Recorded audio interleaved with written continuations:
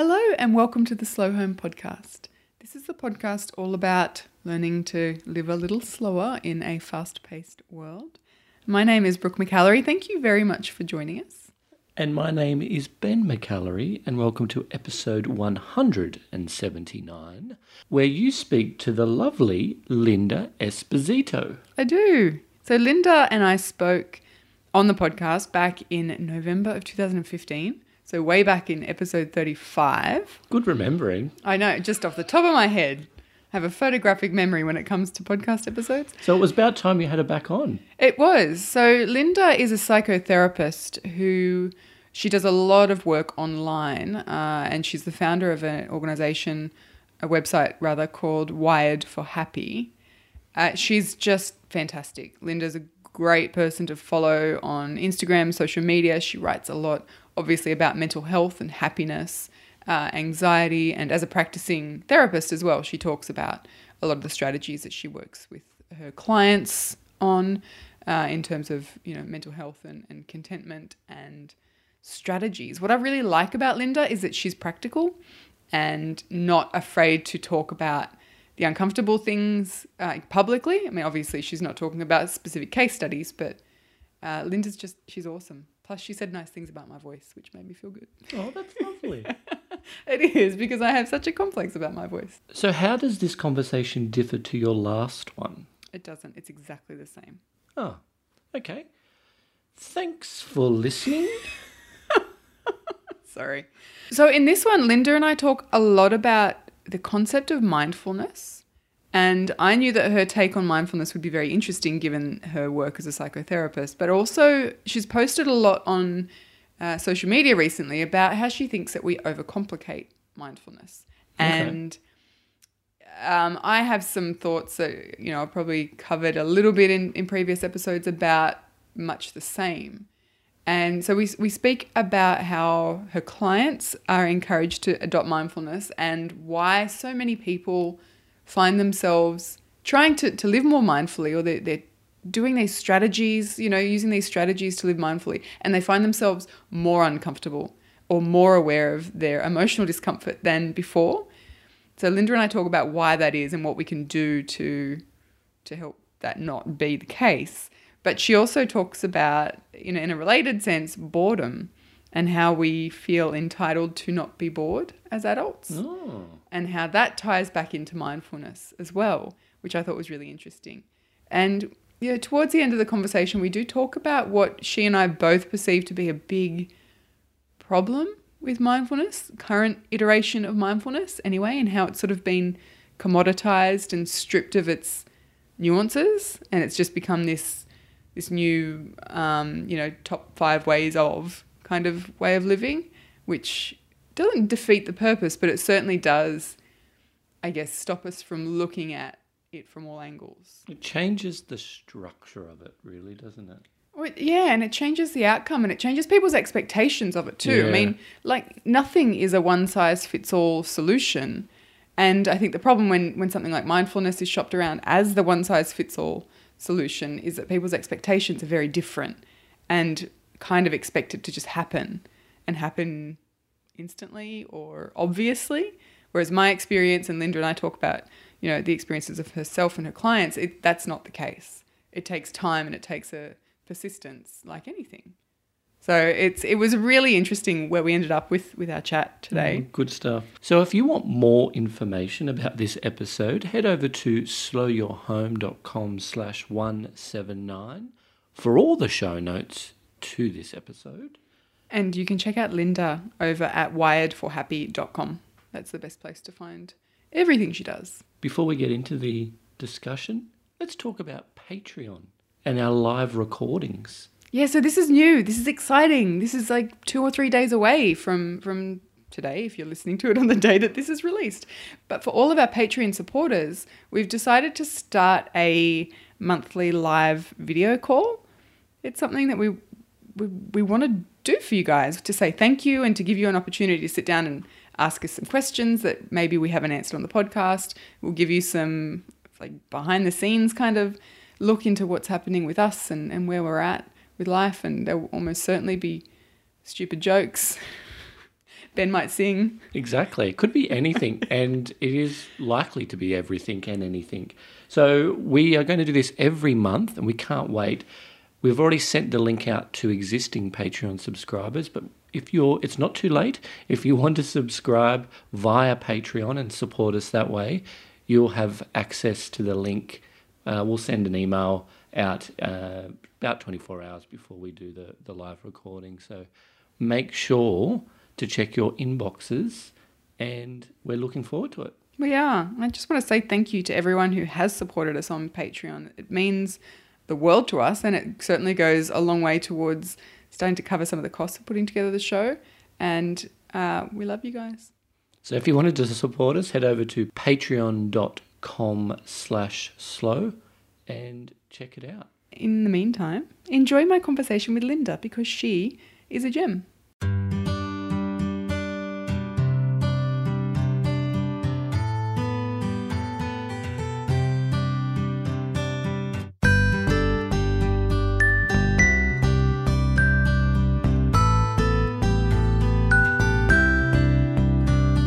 Linda, welcome back. Thank you so much, Brooke. I'm so excited to be here again.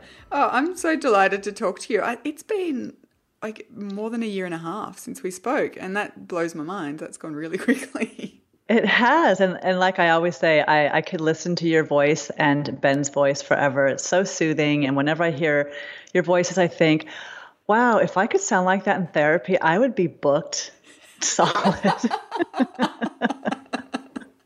Oh, that's so funny to me, because I've always had like a chip on my shoulder about my voice. Someone said to me once when I was a teenager, which, they probably shouldn't have, oh, you're as tall as your dad and you sound like him too. I'm like, oh, great. So I just carried this around that I sound like a dude for the last 20 years. But anyway, moving along. Thank you for your compliment.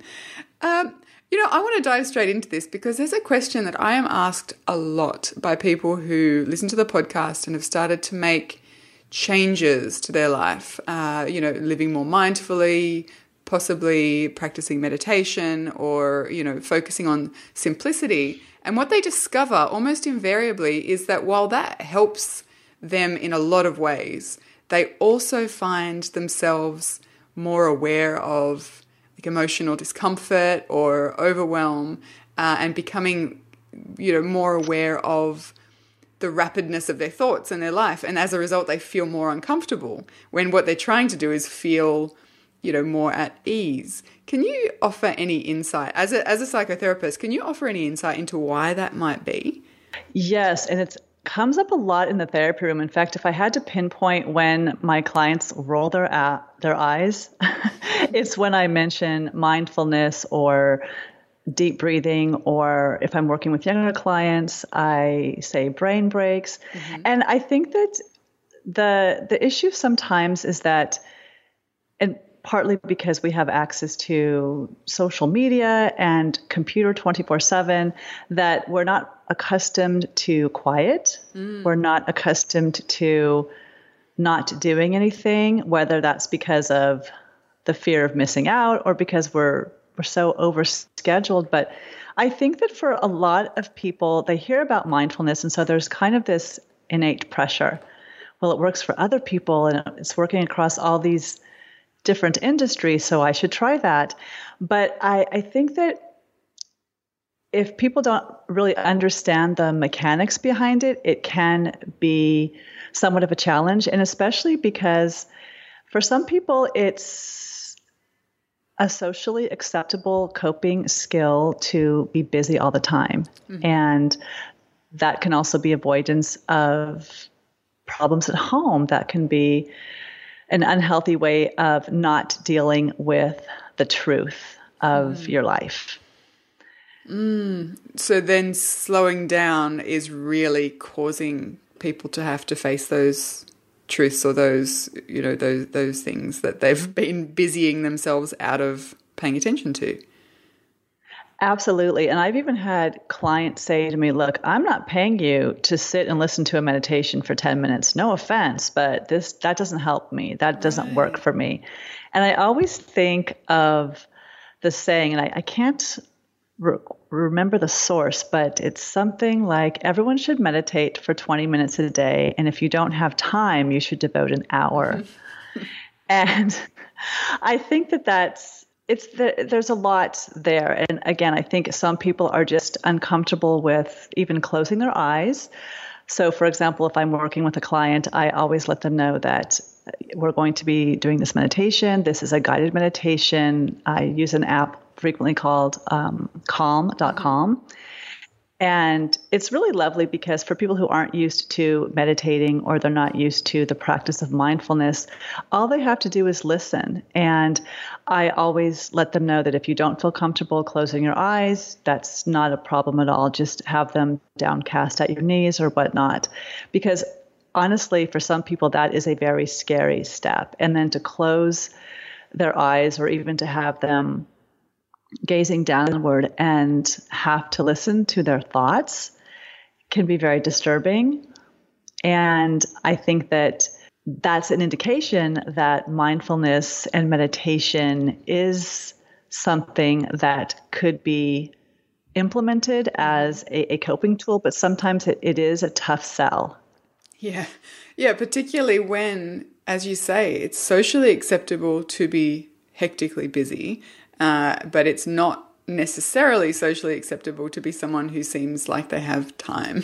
There's still this attachment of weakness or mediocrity that comes with the territory of being someone who operates at a slower pace. And of course, I don't believe that, nor do I believe that all busyness is bad or anything as black and white as that. But that's really interesting. I think that maybe the people who would benefit from it in a massive way are the same people who really struggle to understand the concept of it. So for someone who really is adamant that it's not going to work for them, but you maybe understand that if only you could get them to accept that it might, that it will have an impact on them positively, how do you introduce the idea? So I'm specifically thinking of someone who's listening who maybe has a partner or a friend or a sibling who would absolutely benefit from mindfulness, but doesn't want to hear about it. How could you encourage them to try it without feeling like you're trying to, I guess, convince them to sit down and meditate for an hour? Right, exactly. Because certainly if you try to, quote unquote, force someone to do something, that's going to send them running the other way. So what I do is, I guess I'm fortunate in the sense that I'm sitting in an office with someone and they're trapped for 50 minutes. So, and certainly I don't want to make someone uncomfortable. However, the vast majority of people that come to me suffer from anxiety, whether that is social anxiety, a specific phobia, OCD, generalized anxiety, or panic. I explained to them that the steps to calming down are basically the same. So before I introduced mindfulness, I've already done a lot of psychoeducation around how the anxious mind works, the role of the amygdala, which is the part of the brain that is responsible for our fear response, also known as the fight, flight, or freeze response. So they at least have some kind of an idea of why I'm taking them down this road. But I explained to them that the beauty of mindfulness is that it helps us to pay attention to what we pay attention to, because oftentimes when we have uncomfortable thoughts, it's because we're living in two different modes. We're either living in the past or the future. So if we spend our time reliving and recreating the past, that leads to depression because the past is obviously gone and there's nothing we can do to change what happened. And then, of course, living in the future is to live in fear, to oftentimes get caught up in catastrophic thinking. And usually by that time, people can I'll get some nods. They'll recognize themselves in that scenario. And I explained to them that it takes a lot of practice, that it's not something that most of us intuitively pick up right away, but it's like anything. If you want to lose weight or if you want to have a healthier diet, it's going to take time to habituate yourself to doing something differently. So I think that where most people tend to buy in is when I talk about the racing thoughts or the depressed thoughts. And because, again, I work with anxiety predominantly, we spend a lot of time with the thought process and how it's common to think that your feelings are just your feelings and there's not really much that you can do. But really, if you look at what we call the cognitive behavioral triangle, it is that we have thoughts and that those thoughts lead to uncomfortable emotions, which then often lead to unhealthy coping skills. So the workaround is basically the same. So for example, with anxiety and mindfulness, it's almost impossible to change the course of anxiety if people aren't aware of what their body's doing, if they're not aware of their fear response, if they're not aware of the physical triggers, which of course lead to thoughts that are very worrisome, and then that can exacerbate the physical symptoms, for example, increased heart rate or feeling a tightening of the chest or feeling closed in, etc. So it's this vicious circle.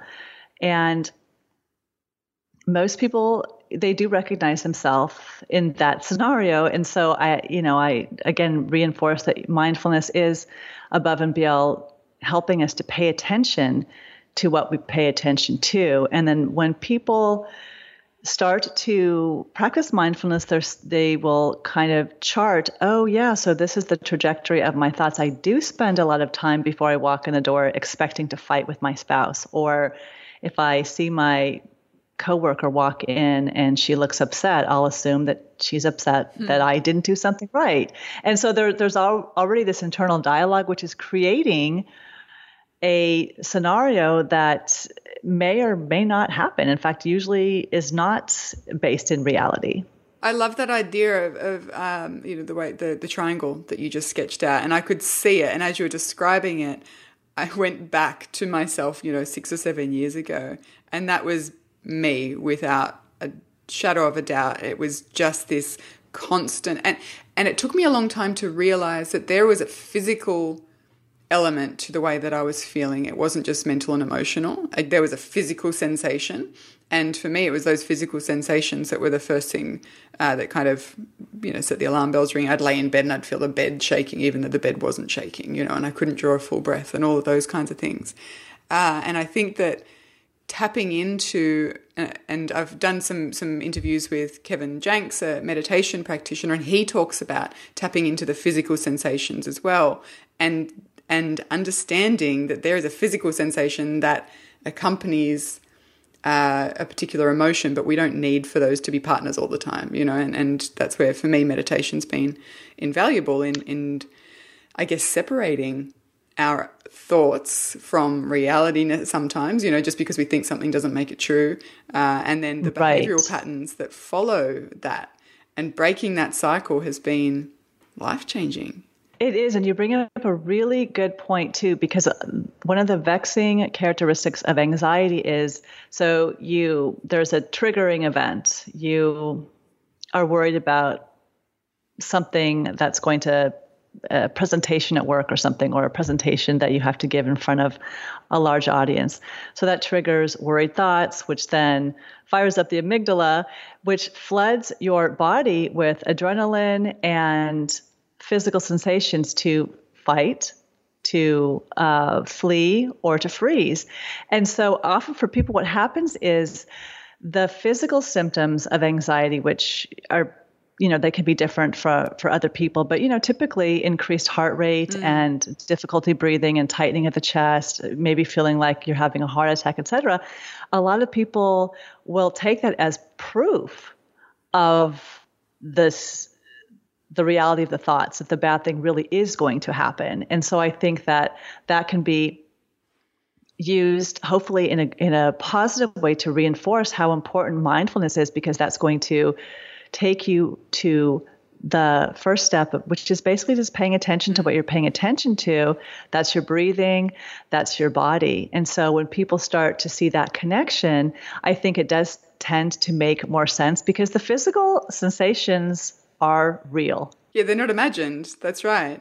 The idea of paying attention, to me, is mindfulness. I think that we tend to, and you posted about this on Instagram recently, which I found really interesting, we overcomplicate mindfulness or calm. and the processes we can go through in order to achieve those things. Because for me, when I first started reading this word, mindfulness, I thought, I don't understand what it is to be mindful, but I did understand what it was to be mindless.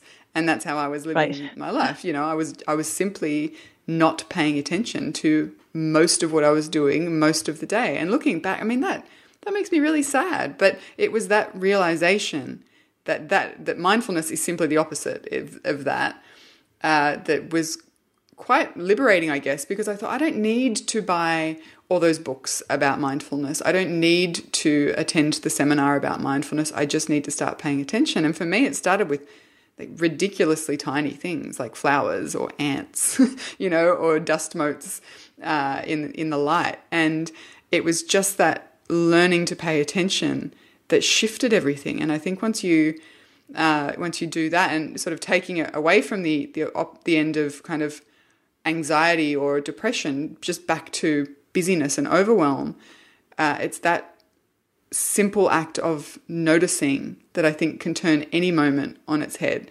So do you encourage people to do really simple things like that as well? Absolutely. And sometimes people will have breakthroughs because they'll say, how you're always telling me to get out of my head? And I'm like, yeah. They're like, well, today I was at work and I was having lunch and I just noticed the sound of the paper bag opening or whatnot. And so I think, wow, that's a really good, not only step, but also it can be used as a healthy way of distracting yourself from rumination, from your thoughts. But going back to your comment about comment about, oftentimes we complicate calm. We really do. And just as you just said, Brooke, about you don't need to buy all these mindfulness books or programs, et cetera. And, I tell my therapy clients, I don't have people in therapy forever. And a lot of what I'm going to be, working with you on is trying to get you to understand why you think the way you do, why you do what you do. And you will see that once you start to habituate yourself to doing things differently, and again, in the majority of my clients, it's to calm an anxious mind, that you're not going to need to come back here as long as you practice these steps. And so, sometimes that can be a bit scary because people feel pressure like, well, I'm not getting it yet. So I'm very aware of who I'm in the room with, but typically, again, with anxiety, regardless of the anxiety type that you're suffering from, or, even if you have anger issues or depression, or you're just fatigued or not feeling well, the typical ways to calm down the steps are, one, awareness that you're getting into a panicked or a heightened arousal state. And again, a lot of times that's by paying attention to what's happening with your body. And then it's about making a concerted effort to take a brain break, whether this is mindfulness, listening to a meditation, doing yoga, running, doing jumping jacks, but something to get you to calm down and to reset your physiological response to what's happening around you. And so I think where maybe a lot of the mindfulness information, and even people in my industry where we don't really tie in the next step, which is the reason why we need to take deep breaths or brain breaks, however you want to call it, whatever works for you, is it prepares you for the next step, which is really crucial, and that is to examine your thoughts and to look at them in a more realistic light, and not necessarily in a positive light, because let's face it, sometimes situations there's really not much of a positive spin we can put on something. However, when we reframe our thoughts so that they're not catastrophic or they're not full of gloom and doom or based on something that's happened in the past, then we're able to have more of an informed decision making or coping skills or actions that we can do to ameliorate the situation, to, if not solve the situation, to find a way to cope with the situation. And so it's doing those steps and then repeating them as often as necessary. And the goal is really to bore your central nervous system. It's really the equivalent, I guess, of giving you white space, isn't it? You know, just space in which there is nothing but space, because from there, that's where you can start to do that questioning and start to engage that curiosity and start to look at, like, the patterns of behaviors or the reasons that we do things. And just as you were speaking, I was thinking about my own experiences, and my psychiatrist was the first person to encourage me to just sit and take 10 deep breaths for a minute and do nothing else, to have no pressure to do anything else. It's not meditation. It's nothing other than sitting and having 10 deep breaths and paying attention to each of my senses. And what that did was get me out of my head for a minute and get me into the very present moment and the senses that were, you know, being engaged. And I didn't think that that would do anything. But what it does is, you know, particularly as I did it time and time again, was give me that white space from which to make the connections and understand what I was doing and maybe why I was angry or why I was overwhelmed. Do you think that white space is, is that the main role of taking that time to give yourself a bit of buffer or space? Absolutely, because what you're doing is you're creating space between your reaction to what's happening around you. And just as you said, you were able to recognize, okay, so I'm feeling really angry. So then when you have that awareness, because you can't be calm and anxious at the same time. So it's only when we're in our rational mind that we're able to make informed decisions, because we all fall prey to our irrational mind. Those are the runaway thoughts. Those are automatic reactions. And this could be, very, very deep psychological stuff that's based on core beliefs we have from childhood that could possibly very well be unconscious, but they're so automatic. So it's only through, again, doing things differently and creating that space between yourself and your anxious or your depressed or your angry reaction that you have the presence of mind to do differently. When you encourage people who are pretty set against practicing mindfulness, and you encourage them gently in your way to start these practices, be them very small or, a meditation or whatever it might be, what kind of results do you see for people who stick with it and who over time, I guess, see the benefit of it? What are the results that people, discover? I think the people who really take it in and are willing to trust me and they're willing to believe that things could be different, it's because they actually have a system in place now where they're not coming into therapy and saying, oh my gosh, so this is what happened. And then I thought to myself, how did I end up here again? So again, it's giving them a tool that they can practice anywhere, because it doesn't matter if you're sitting in traffic or if you are waiting in the wings to give a presentation. You can take slow, deep breaths, even if you just have 5 seconds. And so the beautiful thing is it's location independent.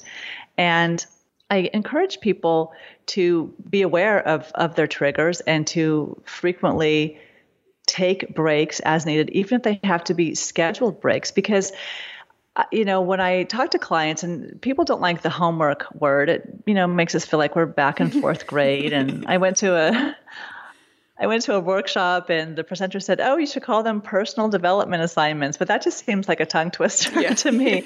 But I do, I will, when I wrap up session and, so some clients are very, very active and they take notes and they're like, great. So, what's an adjunct resource, which of course I love, because it's not, whether you go to therapy or whether you're trying to better yourself through personal development or taking an online course, it is about practice, intentional practice each and every day. So, there's no magic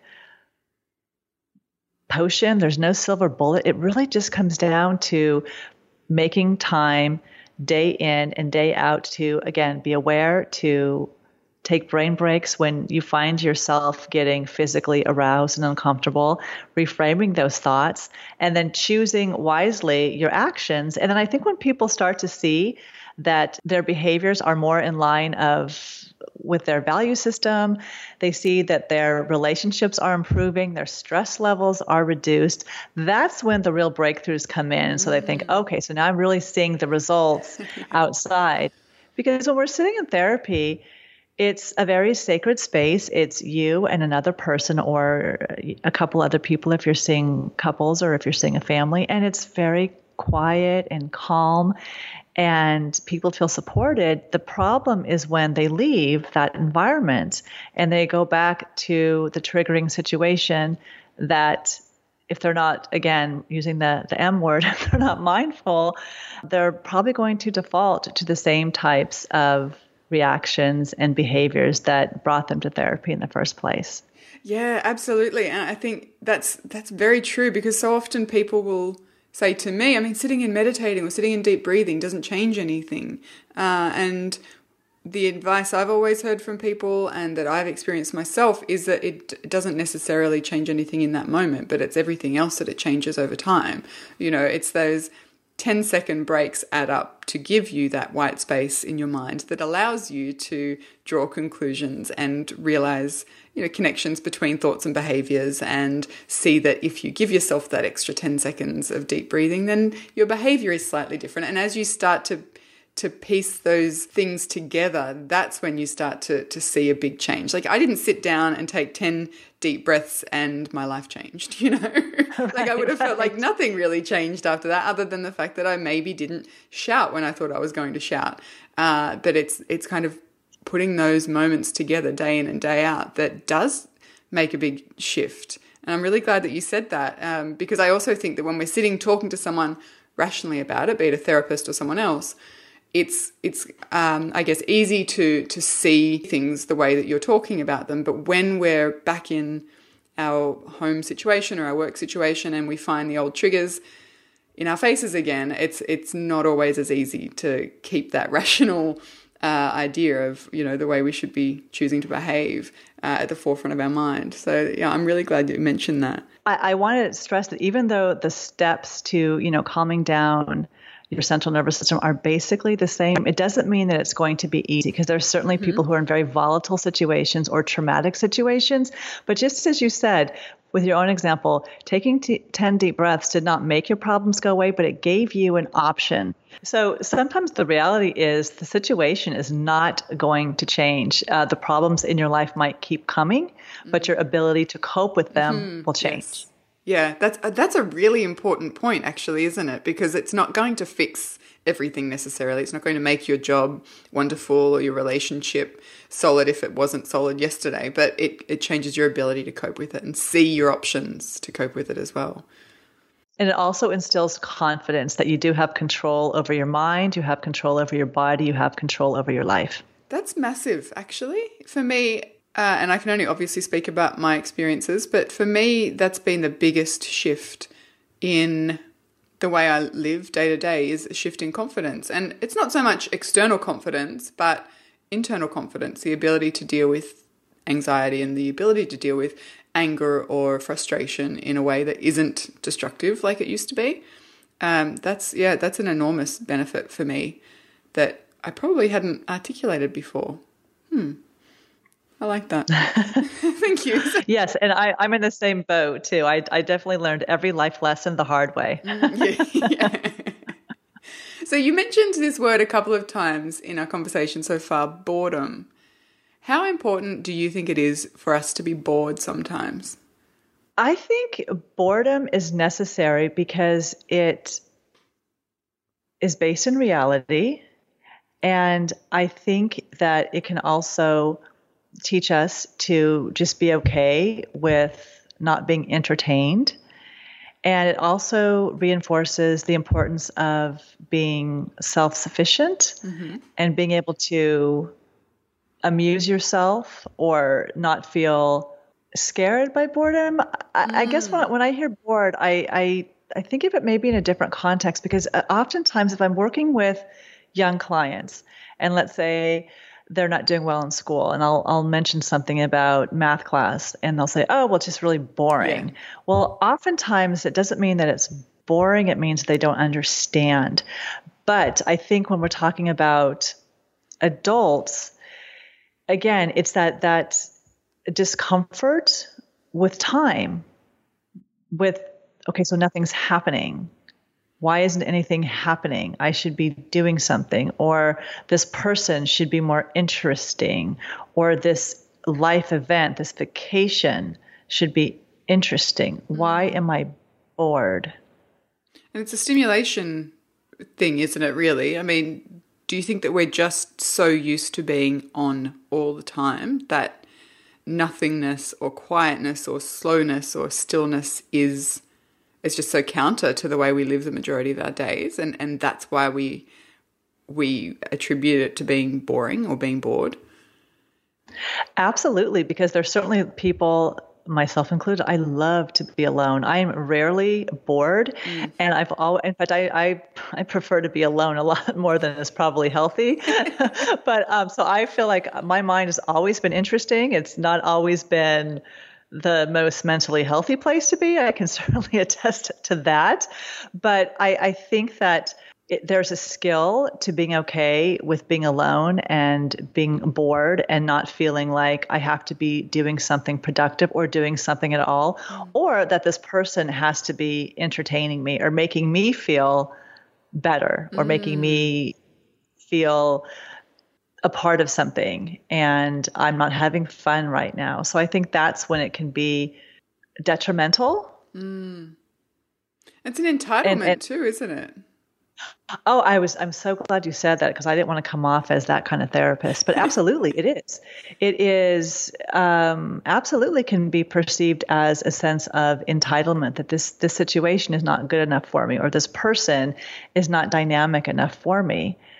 So oftentimes that speaks more to the person who is saying that they're not feeling an inner sort of dynamicism, if that's even a word. They're not feeling very dynamic inside is what I'm trying to get at. Yeah, and I think without sounding judgmental either, because I can absolutely point the finger at myself equally, ego is tied up in all of this as well, isn't it? Absolutely. And I was going to say this, but because we're on the subject, I kind of held back a little bit. But I think that another positive about mindfulness, about being able to sit in silence, is that if there's nothing going on, at the very, very least, you can be grateful for what's going right in your life. You can be grateful for what you do have. And so you can really use this as an opportunity to reflect on the greater good. And that's one thing that I had recently posted on my Facebook page. I'm going to just scroll up here for the title. It was from Time Magazine, and the title is How We Ruined Mindfulness. And so one of the points that I thought was very profound was that there's a prominent French Buddhist monk, and he's one of the world's most famous mindfulness experts. And his claim about mindfulness and how we've basically sullied it is that it's become me, me, me. It's a mindfulness that might be good for me, but it doesn't necessarily, make me a good person. And so he believes that we've lost the ancient Buddhist tradition, which provides that ethical framework that integrates concepts like compassion and empathy and caring. This is something that I've struggled with increasingly over the past few months, is that so much of what I read about mindfulness is self-indulgent. And I don't say that lightly, because it saved my life.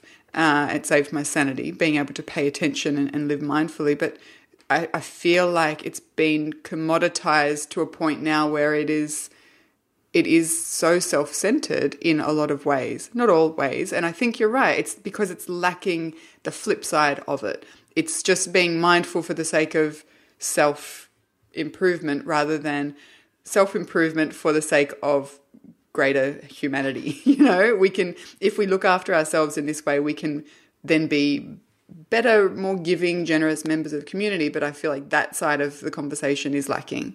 And it's just very much Absolutely. It's very much about self. And that's a really fine line to tread, I guess. And I feel funny about saying it, but I actually believe it's lacking that side of things is lacking. We're not just practicing, well, I'm just not practicing mindfulness in order to be a mindful person and have some kind of moral high ground because of it. You practice mindfulness so that you can become a better, more wholehearted human being who can then turn around and do more and be more and love more. And I find that lacking. And I think that probably happens when a movement or an idea hits the mainstream. I think the subtlety or the nuance of it gets stripped out by mainstream media, and it's the kind of bare bones top 5 tips to becoming mindful kind of version of mindfulness. And that whole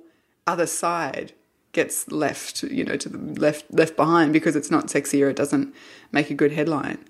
You're right. And also I think that this is kind of going off on a bit of a segue, but when I first started counseling with someone, and this is even when I get that first phone call when someone wants or they're inquiring about my services. So I'm always on the lookout, like, is this what's the feeling I get from this person, or, can I serve this person? And so when I am in session with someone, I often pay a lot of attention to the first session. How do I feel with this person? Because I'm always looking ahead. I'm always looking for larger themes. And so I can honestly say that the people that have a good attitude, the people that have good social skills, and that's just not minding their P's and Q's and saying please and thank you, but that's also, having some sense, even in the midst of their pain, because usually by the time people finally do make an appointment, they're pretty hijacked. Their minds are pretty hijacked by stress and anxiety or bad events or whatnot. But even in the midst of all that, if they can still have some sense of, but hey, there's, this going on in the world. And so my situation certainly doesn't, compare to that, or it pales in comparison. So not that people should be apologizing, but I'm always looking for that piece. And so I can honestly say that if I look back to all my years in the therapy room, the people that get off the couch quickest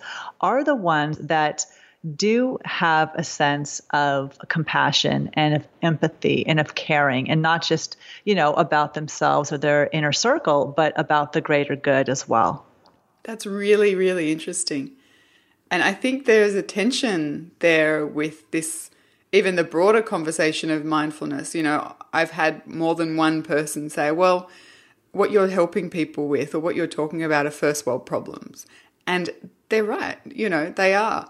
But I think there's a difference between being aware of the fact that these problems pale in comparison to the problems of someone who was born in Syria, for example. It's kind of treading that line between absolutely let's deal with this, let's come up with strategies to stop these being your problems, but also keep in mind that it's relative, and I find that a really difficult line to walk. So it's interesting to hear you say that the people who are aware of that but are still being proactive in seeing a therapist, in helping themselves to come up with these strategies, are the ones who, as you say, get off the couch first, typically. Right. Well, they're willing to take responsibility for their actions. And then they're also recognizing that, hey, I do have a part in this. And that's also key as well, because I think as a psychotherapist too, and I'm trained as a social worker, so I'm always looking at, social justice. I always say I've counseled people from, every end of the financial spectrum, of the racial spectrum, and my heart will always be with the Black and the brown kids, because that's where I started as a young social worker. And so I think also I just tend to gel more with those people. So, I think they probably motivate me to maybe work harder in session as well. So I think that there's also a rebound effect too, that, when people are trying to improve themselves, if they're truly coming about it from a place of wanting to change and wanting to understand, having that curiosity of, so why do I continually end up in these same relationships, even though I vow not to do that? that shows a sense of maturity and also of psychological evolvement. And again, a sense that what I do is going to affect other people. This is people in the workplace. This is my family. This is the barista at Starbucks. This is people at my child's school. And so it's just nice to see when people want to be healthier mentally. I know that there's, so many different cliches and whatnot, but I guess it comes down to attitude really is everything. Mm-hmm. Can people who maybe have fallen into the behavioral patterns of not having a great attitude or not taking responsibility for their own choices all the time, can they change? And if so, what can they start to do to shift, to make that change kind of start to come about? Well, anybody can change if they really, really want to. Now, for some people, and especially if for example, if they've had a wretched childhood and there wasn't at least one stable caretaker that was attuned to their needs, it's going to be a lot harder because they don't understand empathy. They don't have empathy for themselves. They have trouble taking in nurturance. So even, for example, being in therapy sometimes can be very challenging because they're not going to want to take in, because in a sense, it's nourishment. And so there's this resistance. And of course, it makes sense given their situation. But I think that obviously the first step in changing is recognizing that, or at least creating distance between, what's happened to you or how people have wronged you or how life has wronged you, and having the sense that, hey, things could be different in my life.